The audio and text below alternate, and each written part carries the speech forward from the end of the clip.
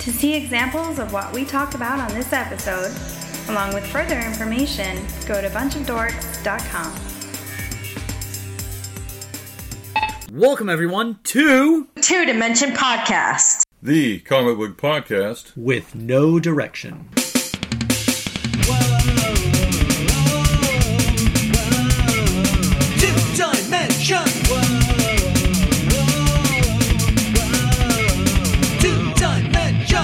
What's up, everybody? You know that song, you know this voice. It's your boy, Rook. Joining me, as always, is the man with the plan. It's Mr. Don Moore. Hello, everybody. And our guest tonight is Caleb Palmquist, coming to us to talk about books like Space Monkey Knights Go and Unicorn Vampire Hunter. And first off, I want to say, Caleb, thank you so much for sending us so much stuff to look at. That was awesome. I spent my day rereading the books for like the third time. Oh, wow. Thank you. Now, I have to ask, because Unicorn Vampire Hunter is a very cool story, very different than what we're used to seeing. Adventurous, magic, all this different stuff. But it's so different from Space Monkeys.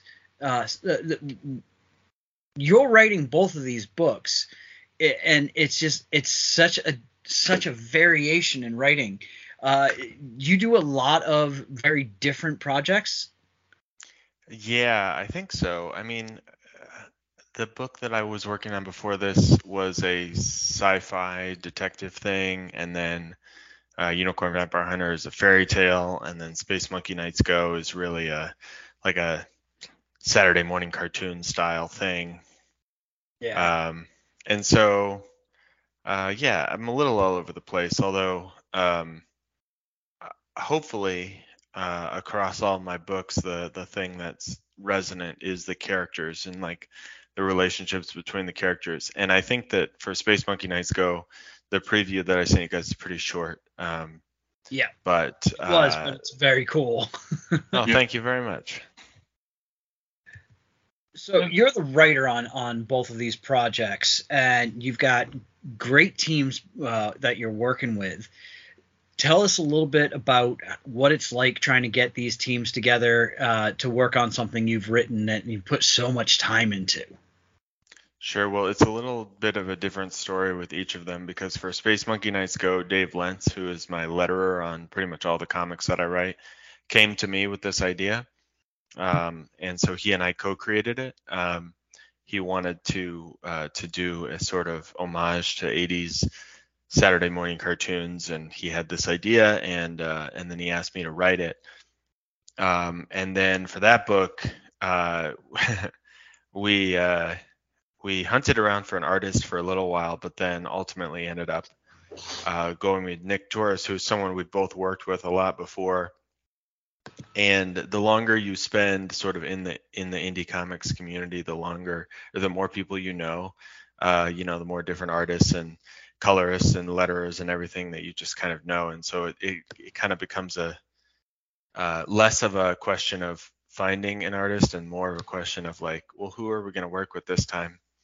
And for Unicorn Vampire Hunter, I've been working on that for quite a while, and I actually went through a couple of different people that I was maybe going to collaborate with on that book before I found Daryl Toe. And the way that I found him was just he drew another book that a friend of mine made called Is Nana the Werespider that I just thought it was really cool. And so I hit him up and asked him if he would be interested in working with me. And now he and I have been working together for, maybe 4 years now. So finding an artist, finding anyone, like any collaborators to work with is very hard, but then it's almost like asking, well, how did you meet your best friend? It's like, well, it just kind of happened, like, oh, I didn't go like out, I wasn't like going out to bars being like, I need a friend. That would be interesting, though, going up to random people at a bar and being like, hey, I need an artist for a comic. Are you interested? There you go. Yeah. So Okay. I want to ask because, like I said at the beginning, you sent us all 5 issues, or the 5 issues that are out there. I'm really hoping I'm about to hear there's a 6th issue coming. For Yeah. Vampire. Okay, thank you. Because I was Yeah. like, there's no way this is the end. No. I originally wrote a different ending for issue 5 that would have been a much more conclusive, but the book was doing very well and I had more ideas, so we kind of left it open, and so we're working on issue 6 right now, and I think that maybe near the end of this year, possibly early next year, we're gonna return to Kickstarter with 2 more issues, and we've planned out 2 more volumes. So the story that we're trying to tell will take place over the first 3 volumes, and there will be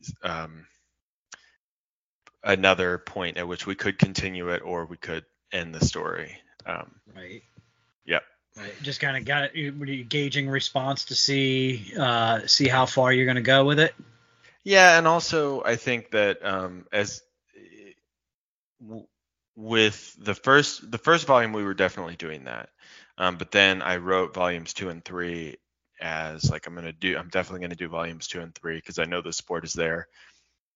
After that, it's possible that we'll want to take a break and do something else. So I think sometimes it's a question of, well, we could keep doing this, or do we want to try something else? And Daryl and I have started spinning up ideas for other things that we might work on too, that are like, way out in the future. But it's like, well, we could keep doing Unicorn Vampire Hunter forever, or we could tell the story we want to tell and then move on and do something else. Right. That's always a hard thing when you're writing stuff, to decide, okay, am I done? Yeah, it's true. Do you have moments where you have to bounce stuff off the other people you're working with and be like, all right, do you think I'm done? Do you think we're done? Do we keep going here? Definitely. I mean, I bounce stuff off people all the time. I think comics are a super collaborative medium. I know a lot of people do them solo, like you got artists out there who do, the whole deal, but that's definitely not how I approach it. And so not only we're talking about artist, sometimes a colorist, letterer, things like that. I also work with other writers that I bounce ideas off of, and I'll send them drafts and stuff like that. And I have a group of people who are just brutally honest with each other, who'll be like, oh, man, this isn't working, or, they really like this or whatever. And so I think that those things are key because I don't always see it myself. I get attached to ideas and I don't necessarily know whether or not they're the right ideas or they're going to work. What have you done? I mean, if they've given you feedback and saying this isn't working, how do you approach that? I mean, do you just take one section they did? Do you rework the whole thing? I mean, honestly, that's a great thing, but it sounds like a nightmare if I was trying to do it. Well, here's what I do is if I get feedback from someone and they've given me a lot of feedback, I will write down my thoughts and then I will put it away for a couple days. And then I'll come back to it and I will write another draft with that in mind. But I make sure not to write that next draft right after I've gotten feedback, especially if it's very critical, because I don't want to just say, oh, you're right about all this, it's all trash, and I'm going to get rid of all this. It's more like, let me think on it. Let me let those criticisms digest, and then I'll come back and I'll incorporate what I think is valuable, and I'll take a look at what I've done and what might need to be reworked. But Right. I definitely take everything with a grain of salt, but I always appreciate really honest feedback. And it's hard to give honest feedback too. Yeah. Like when I'm in the position of somebody sent me what they're working on and I need to give them feedback, it can be really easy to be like, man, I love this. I just love it and you're awesome. But ultimately that's not what, when you're looking for that kind of feedback, that's not what you're looking for.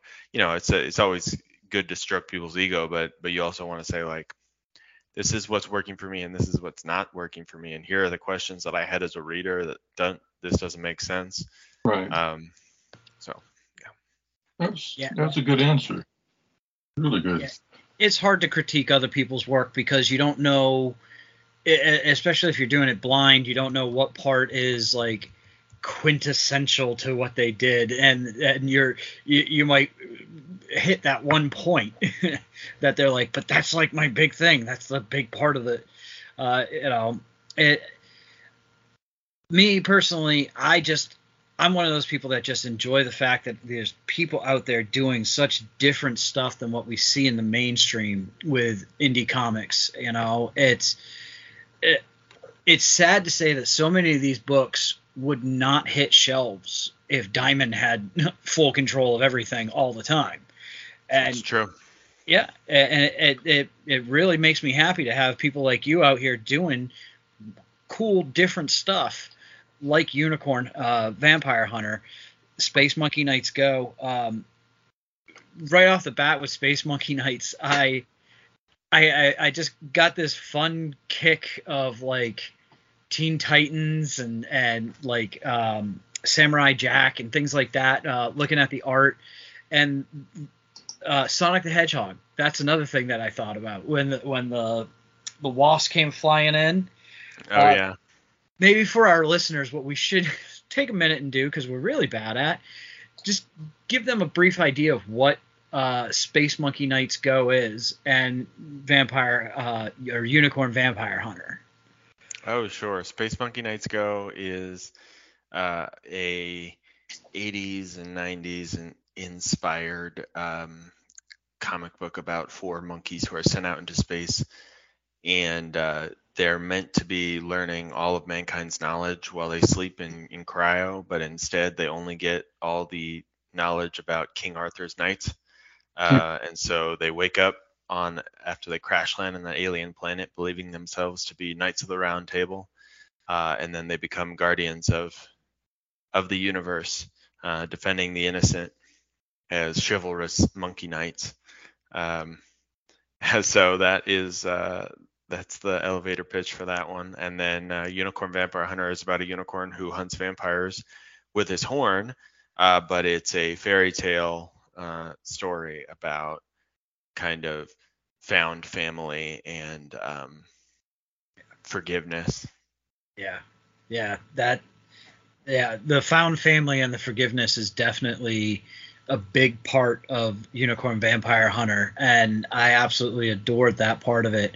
Still seeing the dynamic between two characters where they're trying to, like, when he talks to his dad and the last thing that his father said, I'm like, man, seriously?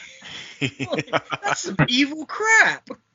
That is some evil crap that you wrote there, man. Yeah, it's pretty dark. Certainly that issue, and but I wanted to get really into, I mean, who doesn't have daddy issues, and like it's just like hopefully that is something that is emotional when people read it. But yeah, I actually had to go back and be like, wait a minute, scroll back. Like, did like the witch stand in the background and cast a spell or something here? Did you really just say that? Or that panel was a heartbreak, especially considering like the two characters are kind of coming together, and then his dad says that, and it was just that was a rough way to finish that off. So one thing that runs through both of those strips is perceptions.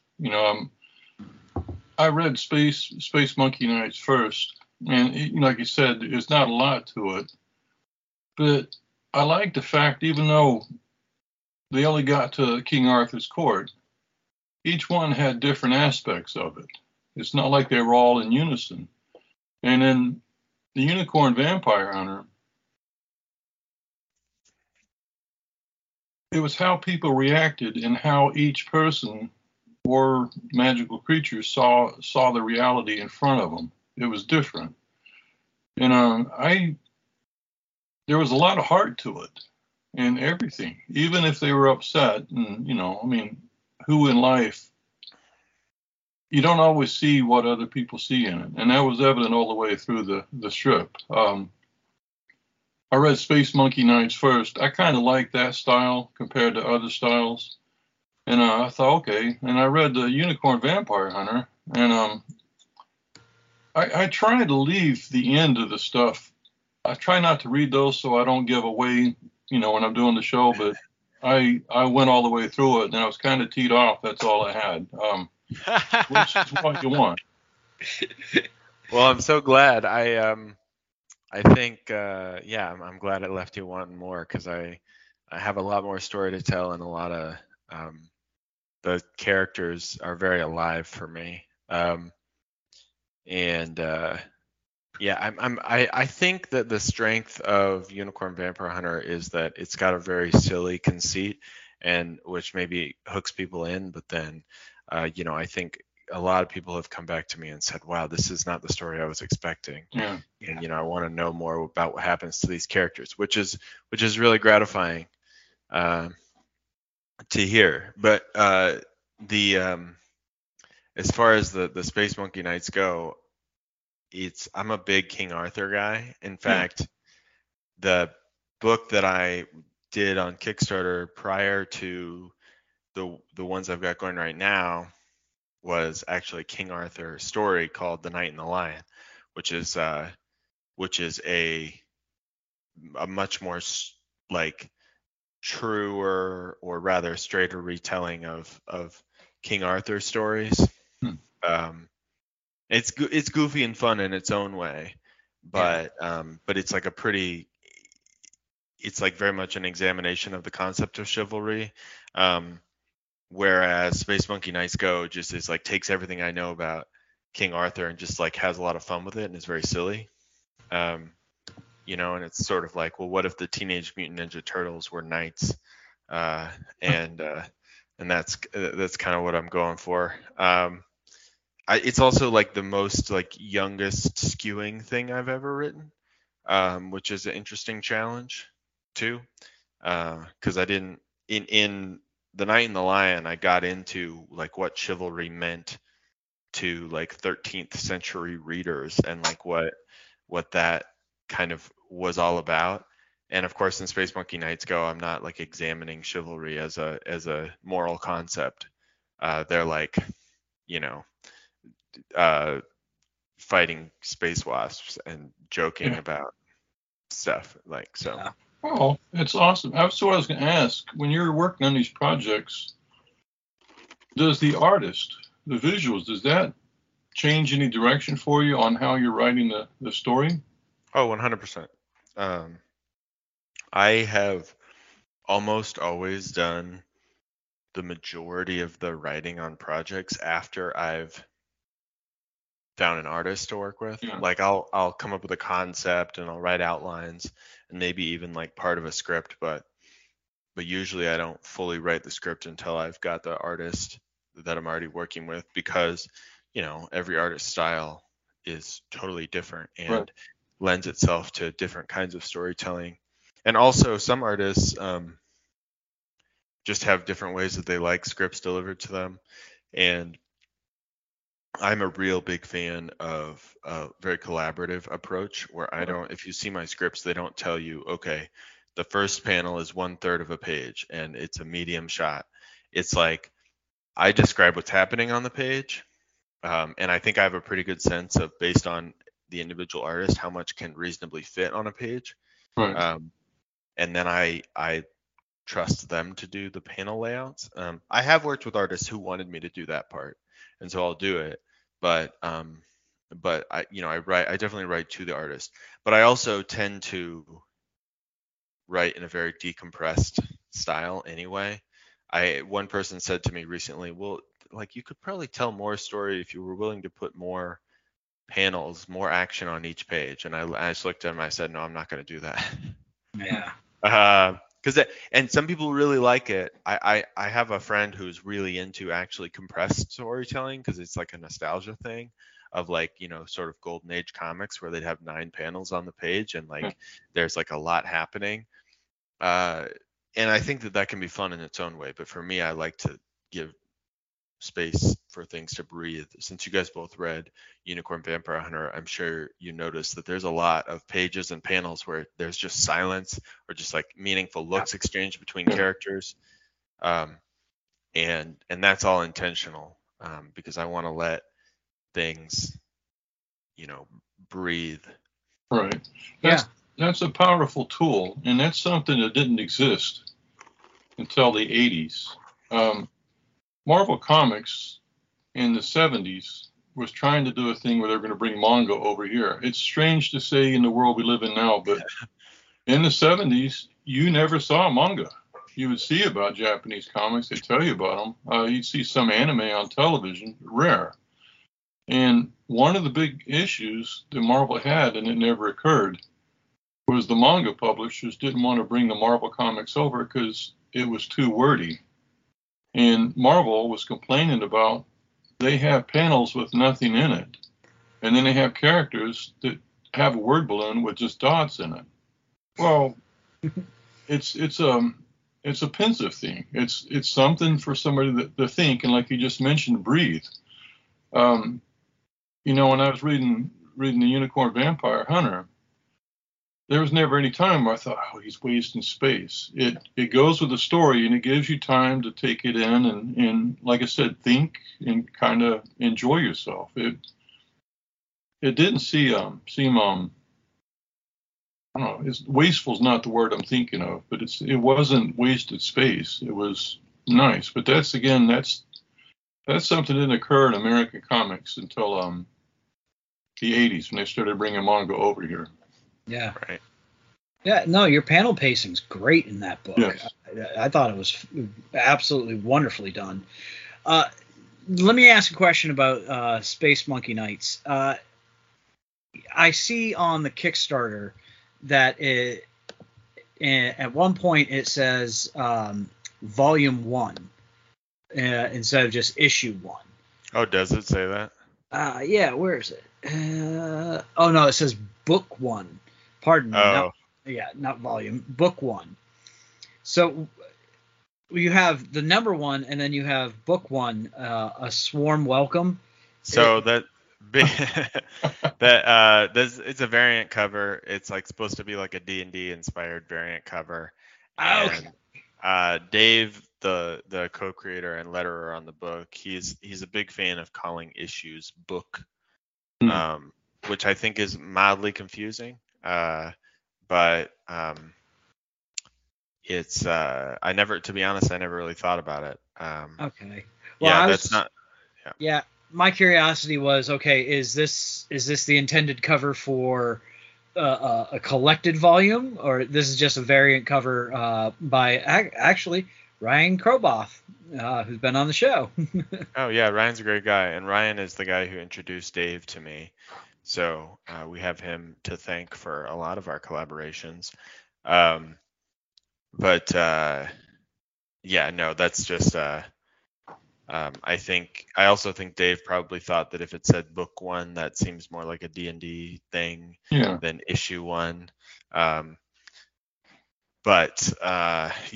will be a Volume 1 at some point of Space Monkey Knights Go, but it is not. Obviously, we're doing the first issue now. Yeah. How long is that series planned to be? Well, we have a 4-issue arc that we planned out, and so it kind of, it's like it's such a lighter series that it's not like a big epic necessarily. It's like a fun little story that we planned out. And so we have 4 issues planned. It kind of, it depends on reception. I think that definitely it is the Kickstarter currently is, I don't want to say struggling. It's doing fine, but certainly I think that there were some things working against us. Like, it's Dave's first ever Kickstarter. Mhm. And one of the huge things that people who do repeat Kickstarters will tell you is helpful is that people that backed your previous Kickstarters get a notification natively through Kickstarter that you launched another project. Yep.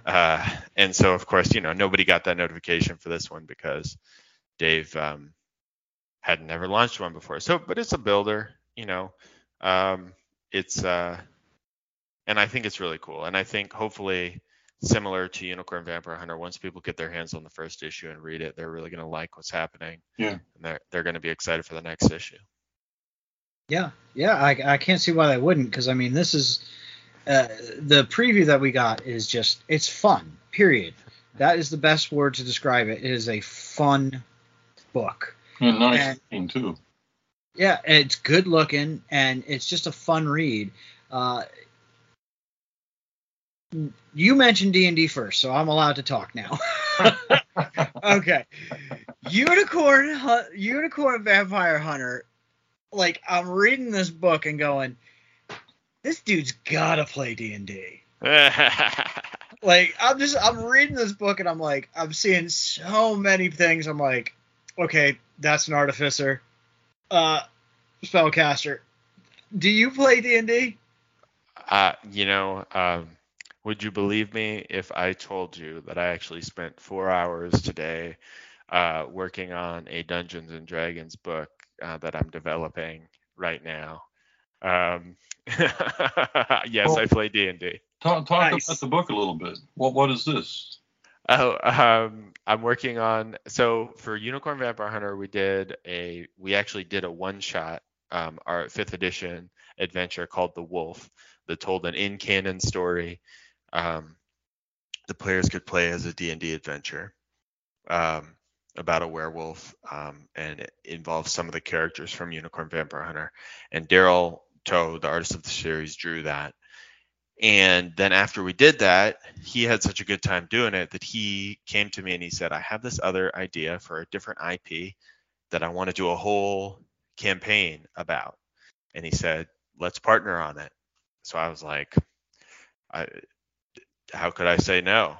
And so he and I are working on an RPG book along with a few other friends of mine. And it is a fantasy adventure. I don't want to say too much. We're going to be Right. Be vague. we're in the alpha test phase right now. So we are going to be doing a open public beta later this year.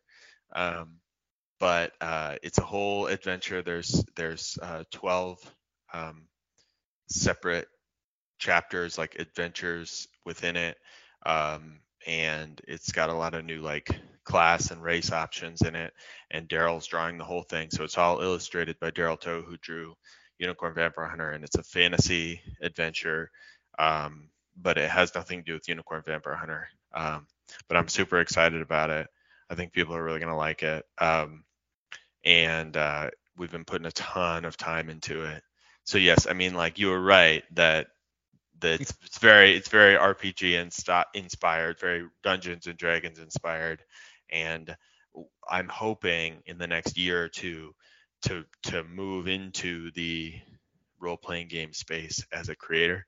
Right. Because I've been running my own games for years, right? Like everybody who's into D&D is like running their own games, and really that's creation in itself. If you've ever run a game, hell, if you've ever played a game of D&D, you're doing a lot of creation right there. Yep. It's collaborative storytelling, and so I thought, well, what a better opportunity to take some of the storytelling I'm already doing and bring it to a different audience, different genre, doing something I love to do.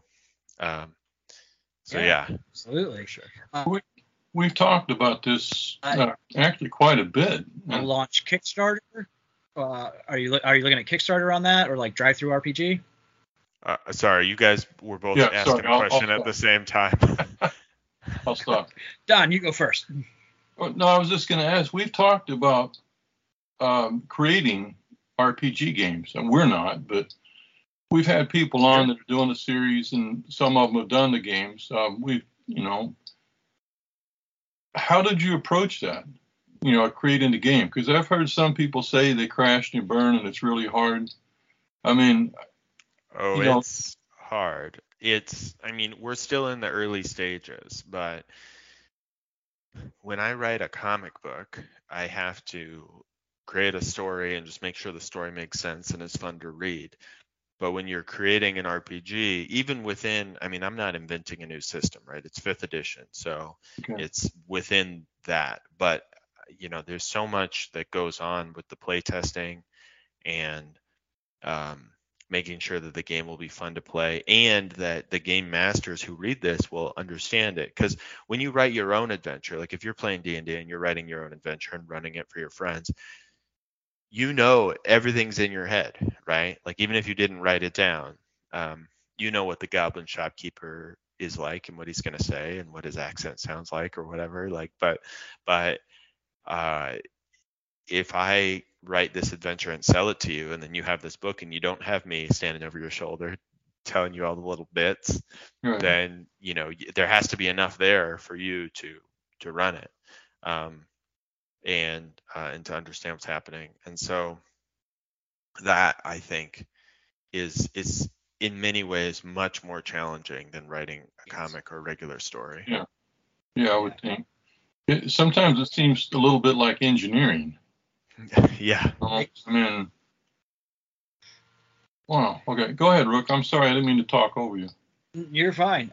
So I'm curious, is this something Kickstarter project or like something like Drive Through RPG?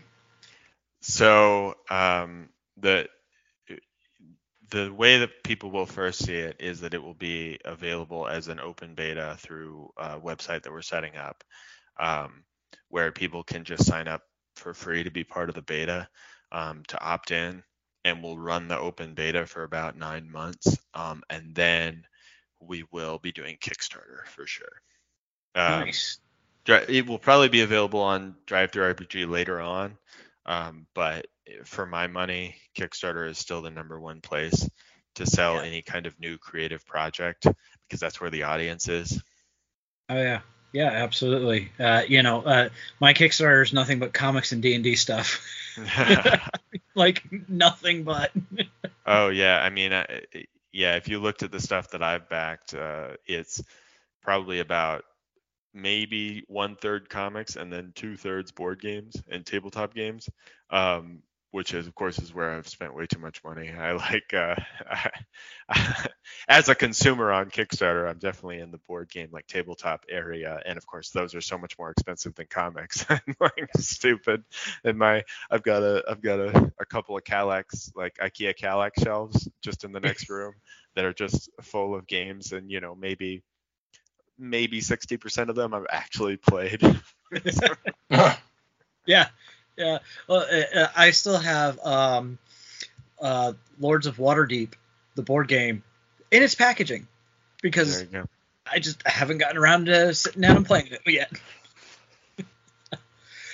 So now, when it comes to comic books, what brought you to comics? Did you start at a young age reading comic books? Kind of. I think I was into X-Men when I was a kid. And I don't think I think what really happened is I had like a small handful of books that someone had given me. I don't know if it was like my grandma or someone, so it was like the same 3 issues of like Ultimate X-Men that I just like read over and over and over and over again as a kid, and so it just like,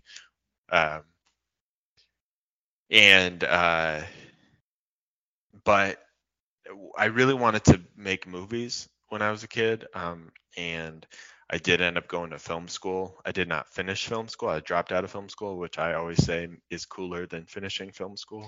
But yeah, I wanted to go into film, and then I realized I learned a lot of things about the industry that were scary. It's like a harsh industry, film is. There was a book that just came out called Burn It Down, which is like by a film and television journalist. And she like really goes into like a lot of abuses in the film industry, and like there was a Clint Eastwood documentary around the time I was in college about the similar thing, and it was like I was like scared off. I was like, man, I wanted to be Spielberg. I don't want to like work 14-hour days as a boom mic operator and just like barely make any money. And anyway, that's a whole other conversation. But so I was like, well, how else could I be creative? How else could I tell the stories I want to tell? And I started writing. And for a while, I thought I would write screenplays or novels.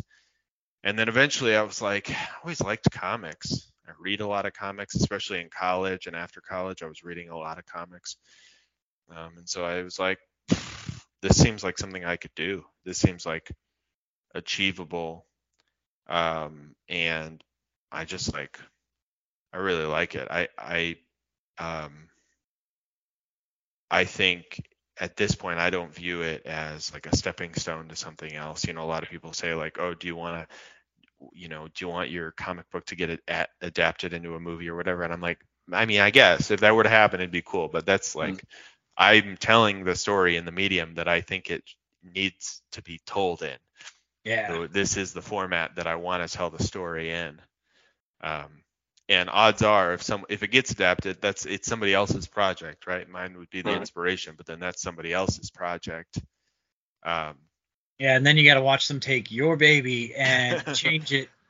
Well, trust me, this will be better on film if it goes like this instead. Well, it's a different animal. And I got a couple of questions from those. That was a great answer, by the way. But when you decided to do comics, I'm trying to phrase. As you can see, I'm not a writer. Trying to put this question. Were you thinking about how am I going to get an artist? How am I going to do comics if I don't draw? I'm just curious what your thought process was. Well, when I first started out, I thought, well, maybe I could. I always liked to doodle, and I was like, maybe I could like teach myself to draw. Okay. And I did try, and it was okay, but it wasn't nothing I want people to see now. And then the next step was I did a comic book that was very like sort of anthology based, where it was a story that I had written with a friend of mine. Mm-hmm. But then like each little like scene was drawn by different artists, because at that time I didn't have a reputation. I didn't know anyone. But I found that I could find artists who would be willing to draw like 4 to 8 pages for me. And the book turned out okay. But it definitely was, I think it took me a while to come around to the idea that an artist is really a collaborator, even if you're not like collaborators in like a business sense. Like I know a lot of people starting out want to like find an artist who will just do a 50-50 like back end deal or whatever, which is like not feasible, unless you're, if I was some really famous writer who is guaranteed to sell, right? But like but I think even if it's like a work for hire situation where I'm paying an artist, it really has to be a collaboration, and there has to be a level of respect there. Kieran Gillen recently did a talk, and there's this image floating around on the internet where he said, the artist doesn't need you, you're a parasite. There's context to that. Oh, okay. What he means is like a really talented artist, in theory, can do the whole thing by themselves, right? We talked about that earlier. And so the question is like, as a writer, what do you bring to the table? What am I? And obviously, like, I'm bringing money because I'm not just an artist. I'm a producer, right? I'm like paying for this stuff. But also like beyond that, is there, like what's my role?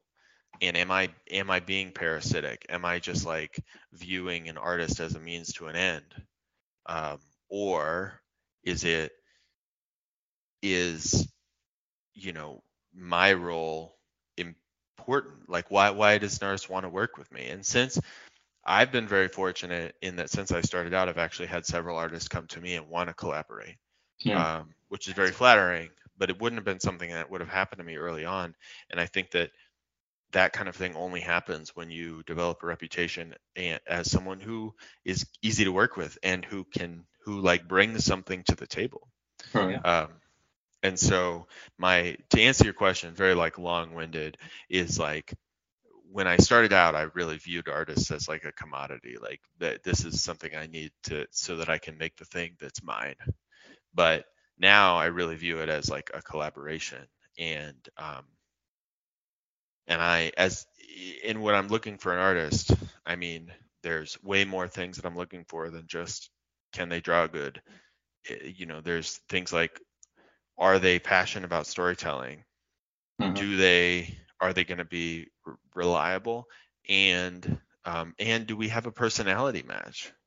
I've talked to people who have started to work with artists and decided it wasn't a good fit because they just didn't mesh personality wise, and it felt like just like way too stiff and formal.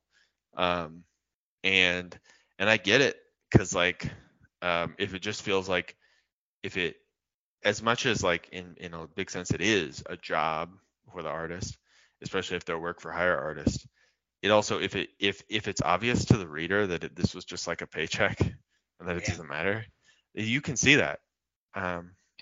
So. No, that's a good answer, and it wasn't long-winded. That's what I was wanting to hear. Some artists can write. I mean, not all. when I'm talking about growing up mainstream comics, there were some artists that worked with a writer and they were really good. Some artists went on their own as a solo writer artist and they were greatness. But a lot of them, their stories fell flat. I mean, they were okay, but they didn't have all the nuances in the story. They didn't have the poetry in the story. They didn't have the insights or the thinking, philosophy. And after a while, it was like a one-hit wonder. It was just the same beats all the time they did it. And to me, comics was always a collaboration. You could always tell the better comics because the artist would plot with the writer sometimes. I mean, the writer may have a fully formed idea, but the artist would come in with some ideas and let's put that in there. Let's listen to that. I love that kind of stuff. So while you're talking about, you entered the field and you kind of understood what comics were about as soon as you entered it. That's what I was curious about. I've heard some writers that got to be big names and they left. I don't want to mention any names, but they left. And the problem they had when they create their own stuff outside of mainstream comics was being able to get an artist that they could pay, and they would develop the stuff along with them. And but it sounds to me like when you entered it, you immediately just kind of went into it, learned it, understood it, and went on. I think what I'm saying is correct. Yeah. I mean, I also think that there's a lot of resistance on the part of, if you're in indie comics and you're a writer, unless you're in a fortunate position where you're getting work for hire, like gigs where like, other people are paying you to write stuff, the role that I have is really as a producer. I mean, so much of the work that I do is like the business side of things, and I am putting up a lot of money, and a lot of it's on faith that I know that, at this point I have a cycle, like some things don't do as well as other things, but I have like a reasonable idea of like, if I invest $10,000 in this project, I'm going to get that much money back out, because that's the level of money that we're talking about here. I mean, like, we're talking about a lot of money. I mean, if I didn't have a process for being able to sell that stuff and get that money back, I mean, I'm a teacher. I'm not raking in the cash, Right. So there is a lot of risk involved, but you also have to be willing to take that risk. I mean, because like it costs money to make stuff, and it costs money, this stuff is expensive. Absolutely. And, yeah. Now, one thing, I don't mean to keep asking questions. I'll give Rook the floor in a second.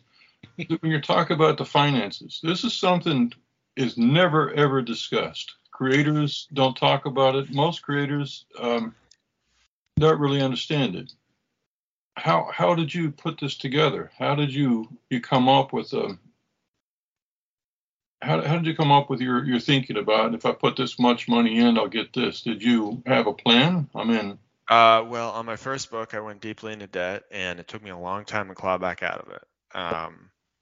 To be honest, I learned the hard way, and I also learned a lot about. I mean, when I was starting, I didn't know how much to pay people. Some people I was paying way too much. Some people probably were not charging enough. And there's a real discussion online about how much artists should get paid. And I mean, the brutal truth of it is that it depends on a lot of factors, like how good the art is and also how reliable you are. I'm willing to pay people who are reliable, who I know will give me pages that are good and fast. I'm willing to pay those people more because it's worth it.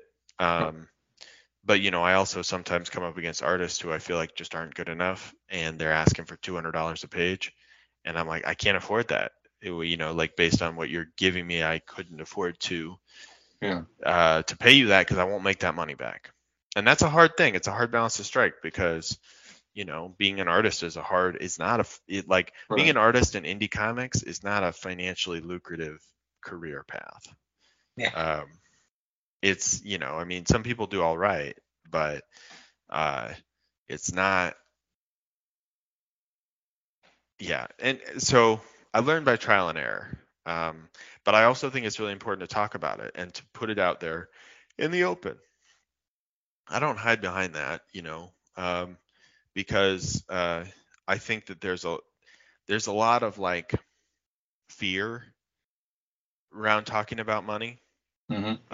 Yes. But in the creative world, like there's a lot of people living and dying on what they're making, and like having that information about what's realistic to ask for, what's, Right. what can you do, what makes sense to pay, and all those sorts of things. And I don't know, some people don't want other people to know how much they're paying or how much they're getting paid, and there's a lot of like weird jealousies and fears and stuff. And I mean, my philosophy is that it's important to talk about it, and I'll be honest with people that sometimes there's just money that's too much money, because like I said, it's a balance. You got to make sure that you're making enough to pay for this stuff. Yeah, well, and as far as payout goes, you said you mentioned there's a lot of different factors. How fast you can produce, how good it looks. Are you going to see the return on the investment?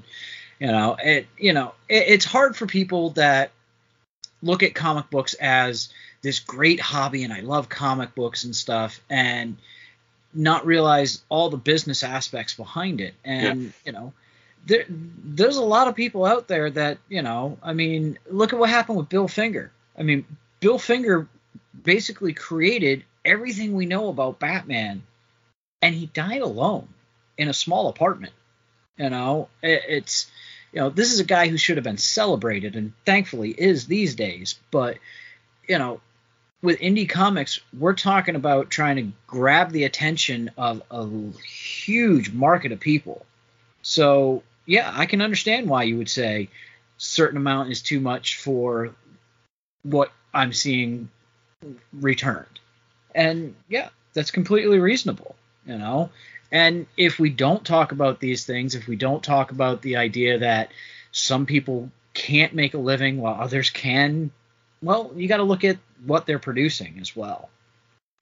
Yeah, and some of it has to do with like just how people style of work. I mean, I know plenty of people, artists and non-artists alike, who just really thrive on the like working for themselves, like job to job kind of thing. who can handle that like on like a emotional and mental level. And for some people, having a regular paycheck is just like is so much peace of mind that. And I've been there. I've done both because before I was a teacher, I was a freelance editor, and I'd have feast and famine. Like months where I felt like I could go buy myself a new PlayStation game, and months where I was like, I don't know if I'm going to be able to eat this month. Yeah. And so, it's an awkward thing to talk about, but it is, it's a reality of it. And if I could, I mean, like today I spent like I said, I spent like 4 hours today working on a D&D project. And if I could just do the creative part and still make money, I would. I mean, I would in a heartbeat. Yeah. But there's all the business stuff, and the reality of the work that I do with comics is that it's probably 60% of my time is spent on business stuff, whether that's promotion or running Kickstarters or fulfilling orders or making deals with artists or whatever. It's definitely not the majority of my time spent writing, and I wish it was, but right. That's how it goes. That's an art in itself, though, because what Rick mentioned, most people that started comics, in the 40s up to the 70s, were cheated. I mean, bad. They never thought about the business. There's a few that did, and they did quite well. But a creative person that understands the finances and the nuts and bolts of how things work, very rare, extremely rare. So, I mean, the reality is, you have to know how to put it together. You have to know how to finance everything. If you didn't, nothing would ever get done. True. Things would fall apart. And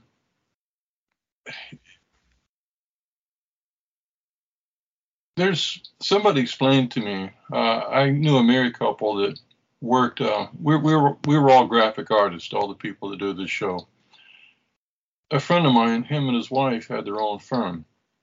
And then he ended up working. I never had a firm. I always worked for somebody else. I'm one of the kind of people that had to have a steady job and a check. I freelanced. I didn't like it. Really, really, really scary. I'm either so busy I can't turn around, or I'm sleeping on somebody's couch thinking, I'm going to be on the streets in a minute, But they were giving an example that some guy brought in a poster for real estate to this client. And all it was a photograph, about a paragraph of text, a really simple map of just lines with some text for street names, a logo for the real estate firm, and a photo of the home. Real simple. And he brought it in. The client was working on it. And on the back of this poster had a business card of the agency that did it originally. So they called up the old agency to see if they could get an electronic file of the logo. And they said, and this is back in like the late 80s, early 90s. And it says, yeah, we have it. Well, could I get a copy? Sure, $1,500. What? And she said, you can have it for $1,500. Well, she found out from the real estate client that that's how much they paid for that poster. So she recreated the logo, on desktop, recreated the whole poster, charged $45, which is what I would have charged. And they explained that the people that make the money and get the business are the people that go to parties, go to dinners with clients, and can really smooth and convince you that you're getting something special, a special service. Those kind of people are rare. A lot of stuff I did on my own. I'll do it for $20, So, if you can sit there and put these together, nobody's going to be happy with how much they make. But if you can pay the artist what you can pay to keep the work going and to be able for everybody to make a profit, that's a extremely rare trait. I take my hat off to you. And I appreciate you talking to I'm sure there's a lot of people listening to the show that are trying to do a project or want to do a project, and we've had a lot of people come on with Kickstarters, and it's always interesting to see how they're putting the campaigns together, how they're putting the books together, and how they're collaborating with each other. It's always different. But that's you're the first who's really explained to us about how the business works, and I thank you for that. Sure. So we're coming up on it. Caleb, where would you like everybody to find you? What is the best place on the internets across the world? Well, the first place to look would be on Kickstarter. You can search for Space Monkey Nights Go or Unicorn Vampire Hunter on Kickstarter. If you are just looking for a way to follow me and follow what I'm doing, you can go to calebpalmquist.com or unicornvampirehunter.com. Goes to the same place. That's the best place to find all the latest stuff about what I'm doing. And there is a link to sign up for my newsletter where you're going to get all the information about my new comics delivered straight to your email inbox. And I give away a lot of free stuff on the newsletter as well. So definitely check that out. That's unicornvampirehunter.com. Nice. All right, everybody listen. If you like to draw, we always need to get fake comic book covers to use on the Facebook page and the Facebook group. It's just announced a new episode. We can't pay you for it because we have no money, but you'll live on in infamy. And if you allow us to, we'll add it to the blog and to the cover gallery. If you're any kind of musician, singer, performance artist, when we don't have a guest, we have a music break. And Rook is always getting upset that I keep playing the same artist over and over and over. So please help a brother out. And on the sidebar, we have a merchandise link. It's T-shirts. We have 3 different T-shirts. It's not to make us rich. It's just to help us make the hosting fees, which come up every year, unfortunately. Listen to the show. Wear the shirt. Rook? Everybody check us out, bunchofdorks.com. Click on that Cyclops. But until next time, everybody, read more comics. You can hear our most recent 20 episodes on iTunes. If you would like to hear our older episodes, you can find them on our blog. Just go to bunchofdorks.com and click on the Cyclops.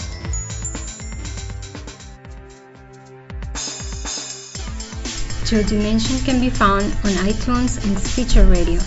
If you like what you hear, you can subscribe, rate, leave a review, tell a friend, or like us on Facebook. Thanks for listening.